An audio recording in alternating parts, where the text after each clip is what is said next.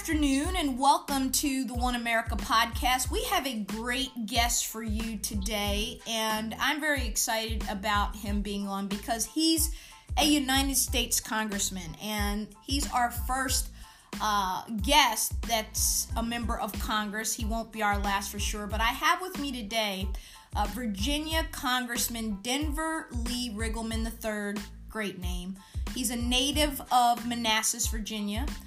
He grew up here. He went to Stonewall Jackson High School, graduated where he played football, got married, went in and served his country in the United States Air Force, then went on to UVA to earn his bachelor's degree, and has really served his country in an amazing way. And he is, of course, now a sitting United States congressman. And we're going to talk a little bit about that with him. Also, I think worth note, and something that I love, is that he also owns a distillery. We're going to talk about that too.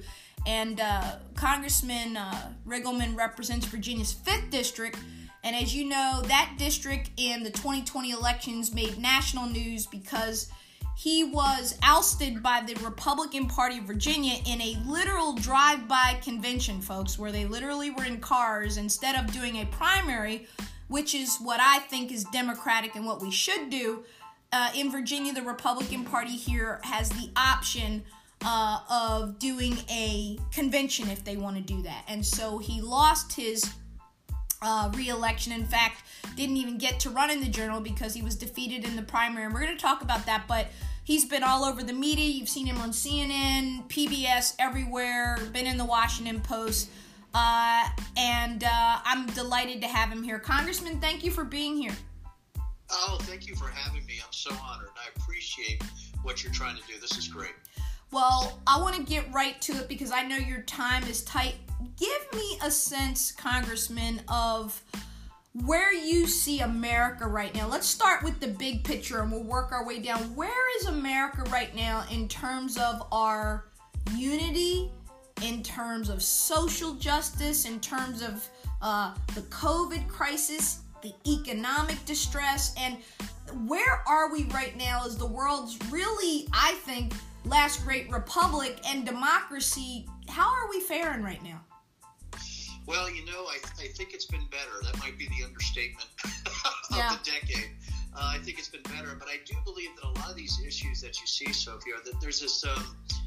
I think there's this clash between reality and non-reality right now, and when that happens, when you don't even have the ability to have a conversation based on fact, and you're pulling from this sort of menagerie of conspiracy theories or alternate facts, right, that are pushed out on social media or certain members of the press or even political leaders, I think you have a very tough time trying to help others, but also trying to serve in a way that's honorable. And I think what you're seeing is that when you're talking about either social justice or you're talking about how COVID-19, what that reaction's been to COVID and how we're treating that, or even, conspiracy theories about the election, you're seeing this rift based on really a lack of belief in reality, or those that are trying to take advantage of otherwise good people by pushing, this sort of alternate reality onto them through massive means, through the media or through social media or through other methodologies. So that's what scares me about what's coming up. I've always liked to deal in facts based on my background, the intelligence community and the military, and being a CEO of multiple companies. But I tell you, I think right now it's really this battle between reality and fantasy that's causing a lot of the issues in the United States today. Yeah, I think I agree. This morning we all awakened to a series of tweets from the Arizona Republican Party that really set Twitter on fire, where they were calling for their people to step up, and they used the a clip from Rambo saying that he was willing to die, are you? And that thing went viral, and it's another example. You see secretaries of states and election officials in Georgia and in places like Michigan and Arizona have been threatened, their homes stalked by some of these Trump militia types, people threatening to kill them, kill their family members. The Secretary of State in Georgia's wife has been sent the most vile types of sexualized texts. Congressman, I have to tell you, I'm 50 years old. I've never seen anything like this, and I don't think you have either. And so I think my next question is, how did we get here? I mean, it can't just be Trump. Trump has to be, in my mind, a symptom of what was already there. But give me your thoughts on how we got here. I think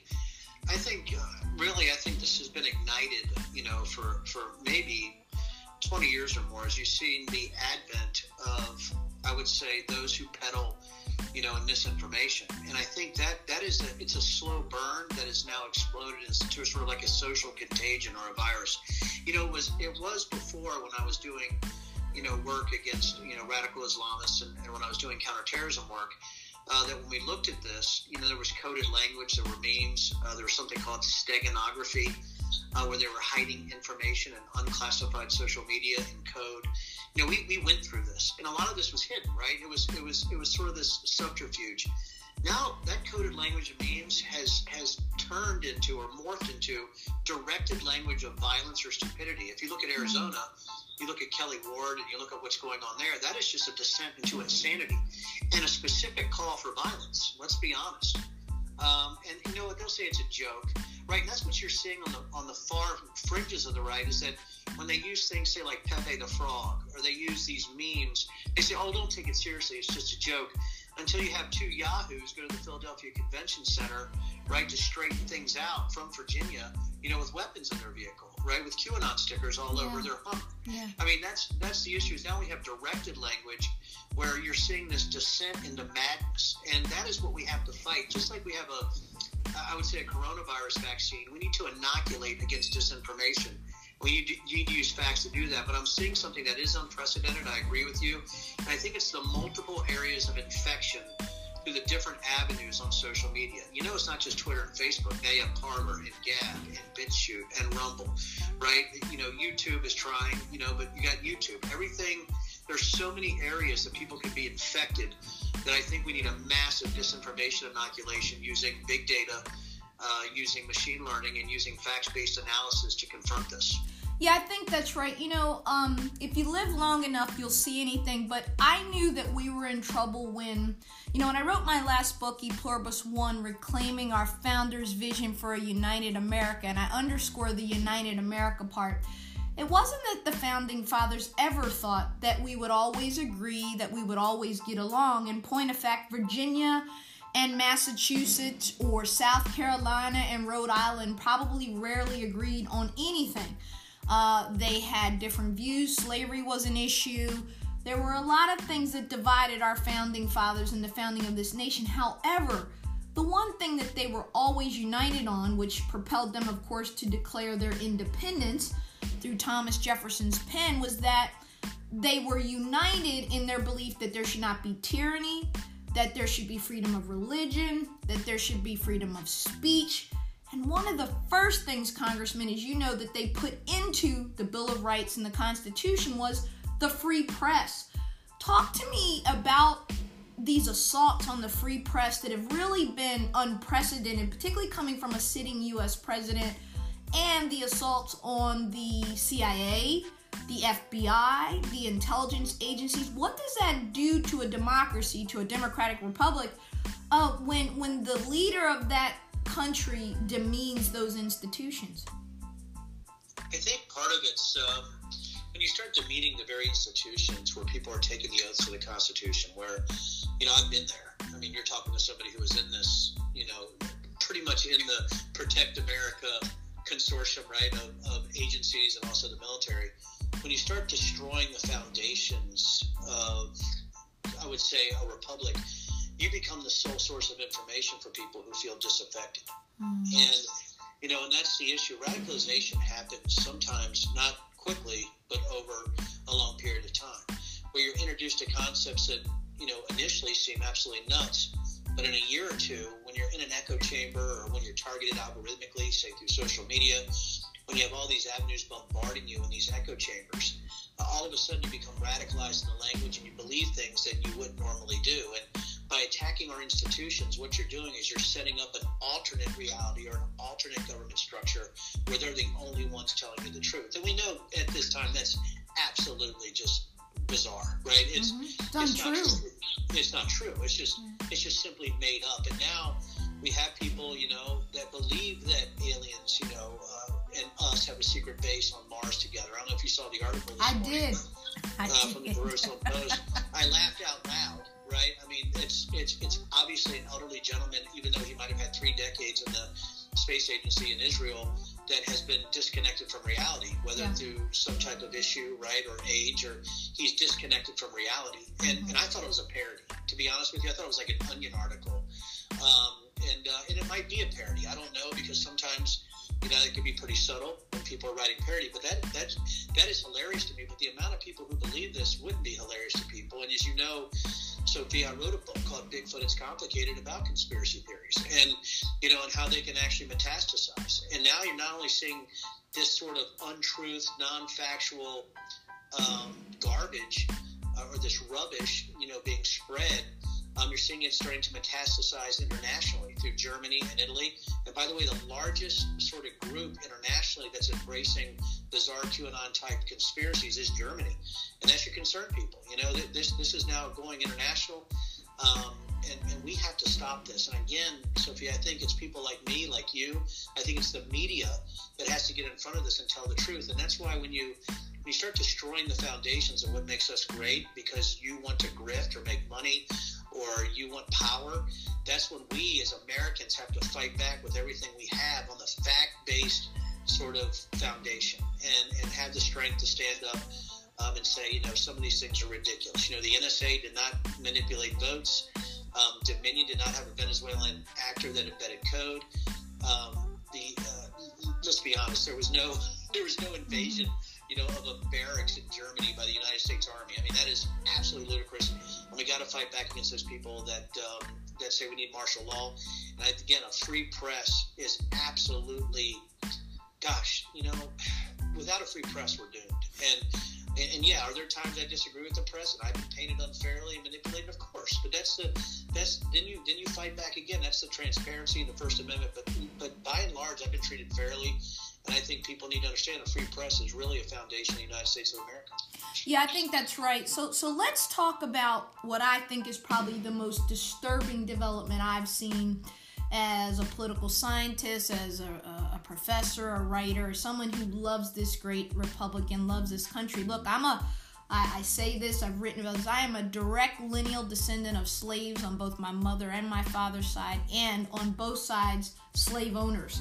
So I have the blood of slave owners and slaves coursing through my veins, and that is the American story. That is that more perfect union, the evolution of where we started to where we became. And I wish that my great-great-great-grandparents were alive to see what their great-great-great-granddaughter became and is still becoming in this great country. They would be in awe, I think. I don't think they ever could have thought that far down the road. And I am disturbed and distressed in this last election cycle, Congressman, about the injection of socialism and the use of the word socialism, and there's this big fear of socialism that America's turning into a socialist country. And while you and I would probably agree as conservatives or center right, I would say conservatives, is that sure, government's too big and we need to get the deficits under control, things Republicans used to care about. My concern is this conspiracy theory kind of fear-mongering. What do you make of what's happened to the Republican Party, particularly in this last election cycle? Well, first of all, that's a lot to unwrap, because I want to say the fact that you have the blood of slave owners and slave coursing through you makes you so uniquely American. And I was listening to you, I actually sort of got little goosebumps. That we have this ability to change things if we work hard enough, even through something as evil as slavery. And look at you, right? Look at the amazing things that you're doing, and what you're trying to change in this country. And I give you complete props for that. As far as socialism, I find it funny. The Republican Party, it's going to be very difficult to fight the ever encroaching hammer of government if we can't even can't even get out of our own way with conspiracy theories on the Republican side, right? Mm-hmm. And we can't have a majority of Republicans thinking, that Democrats harvest babies for adrenochrome. I mean, we can't have a majority of Americans thinking that there's an Israeli plot to take over the world. This rampant anti-Semitism that's happening right now under the banner of QAnon and certain groups. That's what's happening. And if the Republican Party can't find a factual baseline to fight for individual liberty, the Republican Party will become a third or fourth party in the United States. It will become a fringe party that only dabbles in the insane. And I think that's really sad when you see, we're the party of Teddy Roosevelt. We're the party of Abraham Lincoln, Ronald Reagan, right? It's Dwight Eisenhower, Everett Dirksen, Margaret Chase Smith. I could go on and on and on and on. Grant. On and on. And people forget, it was the Republican Party that stood against slavery. We sort of lost who we are. And, and I think for me, I guess I could call myself a Republican. I guess you would too. But right now, I think there's something new. And that's just fact-based Americans, right? Absolutely. Right? We're just fact-based Americans that are trying our best to make sure that our Republic doesn't go down the rabbit hole of bizarre conspiracy theories and hashtags like where we go, one we go all, or digital soldiers, or Great Awakening, or trust the plan. All this ridiculousness, this coded language that's identifying people with a group that is just peddling horse shit. That's really what it comes down to. I think a couple things that, and I want to stick a little bit.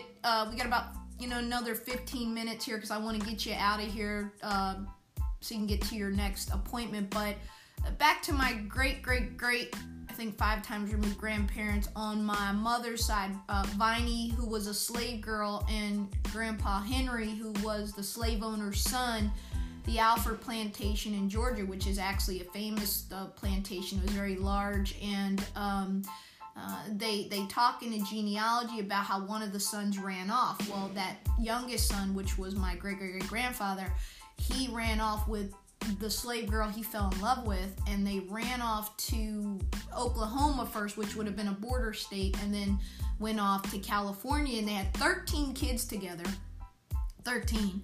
She was a seamstress, and he did various different things, carpentry, building, etc. But if I were to meet Grandpa Henry, I would love him and hug him as much as I would my great-great-grandmother. And so it is because what a love story, right? That would have taken for them to do what they did back then. They must have really loved each other. And I bring it up to say to our listeners, there's always hope in the midst of the worst and the darkest and the most wicked things we can come up with as human beings to do to one another.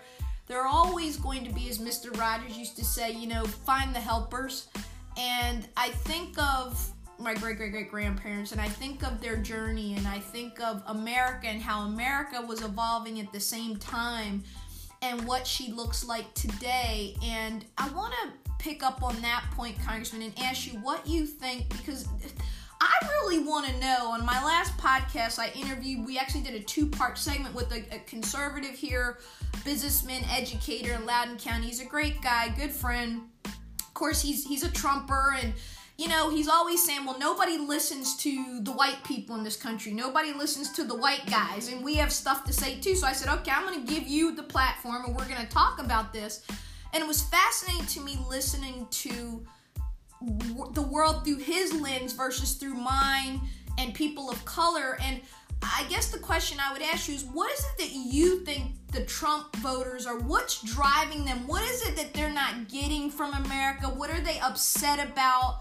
What are they afraid of that has them acting like this? Because it is bizarre to think that they believe that QAnon, like there are pizza parlors where Democrats, Hillary Clinton, and others sexually molest children at these pizza parlors. That's real, folks. That's not made up. What's going on with these voters? What's going on? I think if I were to explain this with compassion, first of all, yes. I think it's this. Bad things happen. And I believe that sometimes people, listen, I was brought up pretty religiously, but sometimes there's not a supernatural experience or supernatural, I would say, outcome, or somebody that's going to help you. Based on the fact is, on this earth, bad things happen. And I think it's been this combination of massive, and I'm not saying center-right Republicans or conservative ideology. I'm talking about far-right screaming that sort of seeped its way into the collective psyche or memed. So I'll give you an example. I will connect this, I promise you, okay? Here we go. No, I'm listening. 1947, Roswell, right? All of a sudden, articles come out. They think there's flying saucers up there. UFO sightings exploded, right? After 1947, because it became memed to American culture. 1958, Jerry Crew found big footprints, went into the media. Actually, they were faked by a guy named Ray Wallace, but it actually metastasized and memed where Bigfoot was seen, or Bigfoot was your natural. If you heard something crazy in the woods, like a coyote scream, you automatically thought that Bigfoot was coming to try to take you into the woods and mate with you, right? So, and so you see this far-right crazy, that this deep state, this cabal, these coups, the fact that people are against you, bad things happening, or the problem with the government. I find it amazing that people who believe in individual liberty believe the government has so much control over your life. Think about that irony. That's very true. Right, and I find it incredible, right? We have people who believe in the Constitution who call for martial law just because they lost an election. It's insane, but they don't see it as insane. They see it as a fight, for the fabric of some kind of America that they've been told is, which I would humbly submit it's not. Freedom of thought and individual liberty is the most important, not forcing people to believe the way you want to believe. Right? And so I think in a loving way, or I would say in a compassionate way, I think it's just this bombardment of people who would take advantage of others. And again, it goes back to follow the money. It goes back to grift. It goes back to media. It goes back to the fact that you can monetize belief systems that aren't true. That is what is going on. And that now has turned into an actual belief system, almost cult-like behavior, that there's some kind of, Xerxes-type God king that has a direct connection to, enlightenment. And, a lot of people think that's Donald Trump. I would humbly submit Donald Trump is just a guy. He's just a guy. Yeah. He's just a guy. That's it. And we are never supposed to, as Americans, be devoted to a person, but to an idea, to the Constitution, to a way of life where all of us are free, not where one person has the idea. Let me tell you, I wouldn't follow Donald Trump's path if somebody paid me, right? I wouldn't follow him to a path.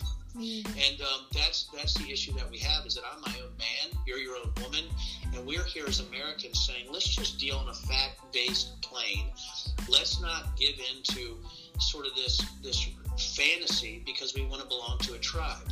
And I think that's the combination of, I think this idea that the deep state or the government is completely bad has been memed into certain segments of the population. I think that those who would take advantage of it have. And I think President Trump was sort of the pinnacle of that. And now you're seeing a complete grift in the hundreds of millions of dollars in fundraising to push these fantastical, awful things. I don't know if that's where you wanted to go, but that's where I think. No. I think you said it right. And I got to tell you again, the heartbreaking thing about this, in the middle of a global pandemic where we now have almost 300,000 dead Americans, we have millions infected, and the best thing these people can do is not only be irresponsible with their own health and that of their children, followed by and following the leader, if you will, of the pack who sets the tone. But what worries me is, have they stopped to think that, like you just said, something like $400 million since October, and even more, another $200 million, I think, since the election loss. And the whole grift that's going on, people, buckle up for this. I don't know if you heard this the other night, Congressman, but the president said that they were victims. They were all victims. Imagine your leader of your party, the leader of your movement, not empowering you, not giving you hope, not feeding you life and righteousness and idealism, but telling you you're a victim, and telling you that they stole the election from you, and telling you that it was rigged, and telling you all of this stuff that people believe. And what I worry about, Congressman, as you just said, is I don't know that we really come back from this when you've got, 74 million people that voted for the guy? I guess my segue to the last segment here, and then we'll wrap it up, is two things. One, Can the Republican Party recover from Donald Trump? Or does it even want to? And then the second question I'd like you to answer is, what happens to the Republican Party of Virginia post Donald Trump? Oh, hope is not usually a viable course of action, is it? my hope is that this is a hot burning virus, and that we can actually fight this virus. I don't think all 74 million people believe, that aliens have a moon base, or that we have a base with them on Mars, or that the Democrats harvest children, right? Or that Osama bin Laden had a body double, or that Vice President Biden or President-elect Biden now, ordered the killing of SEAL Team 6, right? I just can't believe that everybody believes that, but they believe in tenets. So I think, but out of the 74 million, I would hope that, 50 million haven't gone down that rabbit hole. But I would tell you it's in the millions that have. I think that's your worry, right? It's millions. So how do we deprogram people? We don't deprogram them by stupid stuff like thinking that we can force it on them. But we have to do, again, we need that three-pronged approach of using big data, machine learning, and fact-based analysis, and actually fighting this disinformation where it lives and dragging that into the sunlight and disinfecting it. But as far as the Republican Party, it's very hard for me to identify as a Republican right now, to be blunt, especially in the Virginia GOP. As you know, I know what a rigged election looks like. I know what not happening looks like. You sure do. I know what not no happening due process. I mean, and that's what's so un-American. A primary, folks, for my listeners, particularly my Virginia listeners, let me school you and then I'll let the congressman finish. A primary is something that at its most base core is so democratic because it gives the voters the opportunity in their own political party. Of course, in Virginia, as you know, we have open primaries. You can vote in a Democrat one, Republican one. And it's important because it really lets the voters speak. When you do these little conventions, that's rigging. That's rigging the process. Anyway, go back to your thought, Congressman, on Virginia. Yeah, that's the thing, is that it seemed like the Republican Party in Virginia just, I think, elected for a statewide convention, did they not? Yep, they sure did. And the Republican Party of Virginia is about disenfranchising as many as possible, not including as many as possible. And, I've always said I wanted a Big Tent party, as you know. Amen. And I've lived my life that way. The issue that we're having by disenfranchising folks and just including those on the fringes is that instead of a Big Tent party, we're becoming a carnival tent. Right.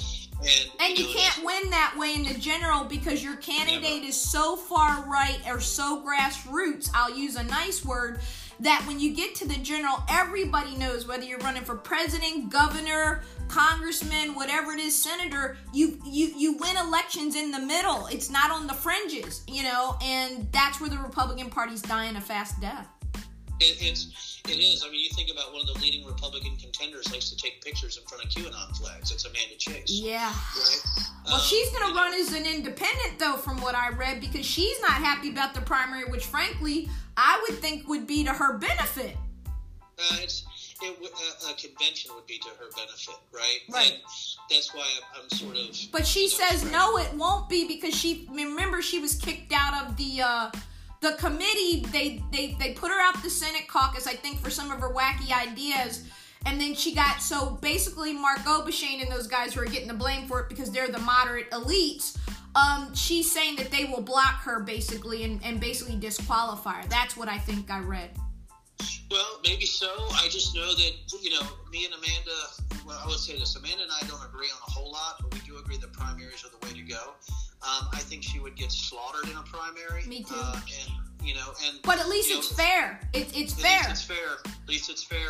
But she is, she'll get slaughtered in a general. But, if she can convince enough people that her way of thinking is the way to go, which scares me in Virginia, she could do very well, in some of the counties, south of Charlottesville, as you know, south and southwest. And so that's what frightens me, is the Republican Party cannot be Amanda Chase. If it is, there's no way I would get anywhere near the Republican Party. Well, I think, look, and we'll wrap with this. You and I could talk forever, and we're going to have you back when next year happens and after the election. The inauguration. But on that, I want to say something. You're a girl dad, right? You have 3 daughters, right? Yes, I do. Okay. 3 daughters. So girl dads are really cool because, my brother's a girl dad. He's got girls. And I'm curious, you as a dad of daughters, seeing the first woman elected as Vice President of the United States of America and women being appointed Secretary of Treasury for the first time, what do you think about that? How does it make you feel as a dad of daughters? Well, it scares me because they're so much smarter than me. So, my wife is CEO of our distillery, Silverback, as you know. My daughter, we have the only mother-daughter master distilling team in the country. Awesome. My other daughter, who has her master's from the University of Edinburgh in film directing and digital media, is actually running our Pennsylvania distillery. And starting her own production company. My third daughter works at the National Ground Intelligence Center, 23 years old and already doing the work that I like to do. And I always tell people, Sophia, that, I love to hunt terrorists and make whiskey. And I got 2 daughters making whiskey and 1 daughter hunting terrorists. So, I love it. But seriously, answer my question. Come on. What does it mean to the country to have a woman vice president, in particular a woman of color? I think it's where we go as a country, and I think we should be as happy as we've ever been to see that everybody can achieve what they want to achieve in the United States. And, I got in big trouble for congratulating Vice President-elect Harris. I don't know if you know that on November 7th. No, shame on anybody that got mad at you for doing the decent human American thing. God help us. Yes, and when I congratulated, Joe Biden and Kamala Harris, I thought it was the decent thing to do. And I also said in the tweet, to have a woman vice president of color, I think is, my gosh, this is history. I saw your tweet, actually. I did, and I loved it. Yeah, it was history. And to see, and by the way, since, I have a wife and daughters that are so incredible and smart and empowered, that's why I know that this country is in great hands. It doesn't matter if you're a man and woman, black, white, what your sexual orientation is, gender. I don't care. What I care about is if you care about other people's ability to live the way they want to live. That's it, right? I mean, why would we care? What? And that's what I get really frustrated about, when somebody says these type of things, especially if it's about women, because, my wife and daughters would kick my ass, right? So that's, so we're in an incredible place right now to have a vice president-elect like Kamala, to have, and I might not, and it's not about policies either. That's the thing. I don't agree with her on a lot of things, but she's my sorority sister, and I'm excited for her. Yeah, of course. I mean, you could say I don't agree on policies, and I'll fight you on policies. Absolutely. But it doesn't mean, that's the American way, by the way. But Absolutely. It doesn't mean that as a person I somehow am against you as a human being. Are you insane? Yes. Right? That's not how I'm wired. And to see, Flournoy, and you see all these people that have done incredible things. Look at Janet Yellen. I mean, she's brilliant, right? And so you have all these individuals that are brilliant people. Let's not say they're a brilliant woman or a brilliant man. Right. They're smart people. Right. They're smart people. And I'm proud that we have a country that's at this point right now.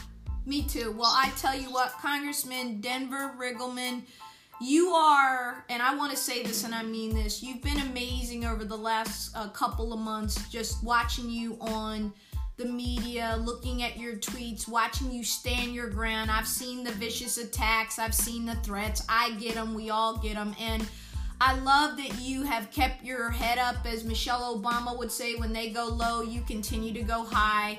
I know that you are not finished in politics. I think we have great work to do. I think that we have great work to do here in our great Commonwealth that we both love. And I think that after this infection, or this virus, as you called it, is gone, I think we can get back to rebuilding an inclusive Big Tent Republican Party that reflects Abraham Lincoln and Ulysses Grant and Teddy Roosevelt and Dwight Eisenhower and again, Margaret Chase Smith, one of my heroes, Reagan. And I'm looking forward to working with you on that. So thank you so much. Thank you for what you're doing. And, since we've, it's just amazing. Since me and you started talking, is watching you too. And you continue the incredible work. And, when I talk about incredible women, you should be on that list. Well, I'm humbled by it. Tell people how they can follow you and find you on social media. Well, be careful out there. I got a pretty explosive Twitter. But, and it's not my fault. I just try to do facts, and sometimes facts make people angry. But on Twitter, on the official side, it's Rep Riggleman. If you want to go to the Twitter on my campaign side, which is more personal, that's Denver 4VA, the number 4VA. Obviously, you can go to my website, riggleman.house.gov. Obviously, on the official side. Are you on Facebook too? I'm on Facebook. You know, I am on Facebook. You can go to not only Rep. Riggleman official, but also DeborahForCongress.com for my website, but also on Facebook. You can go to the Deborah Riggleman campaign page and the official page for Deborah Riggleman. I got a lot of social media. Well, good. No, that's good. I want people to know how to find you because I know this is going to be a popular interview. Look, I'm going to have you back. We're going to get that drink before the year is out. I'm committed to it. I'm coming to the distillery, and I'm going to be ready to buy stuff and drink. So you take care, and we'll be in touch soon, Congressman. Thank you for coming on. Thank you so much, and again, what a pleasure. Thank you, ma'am. Merry Christmas. Merry Christmas.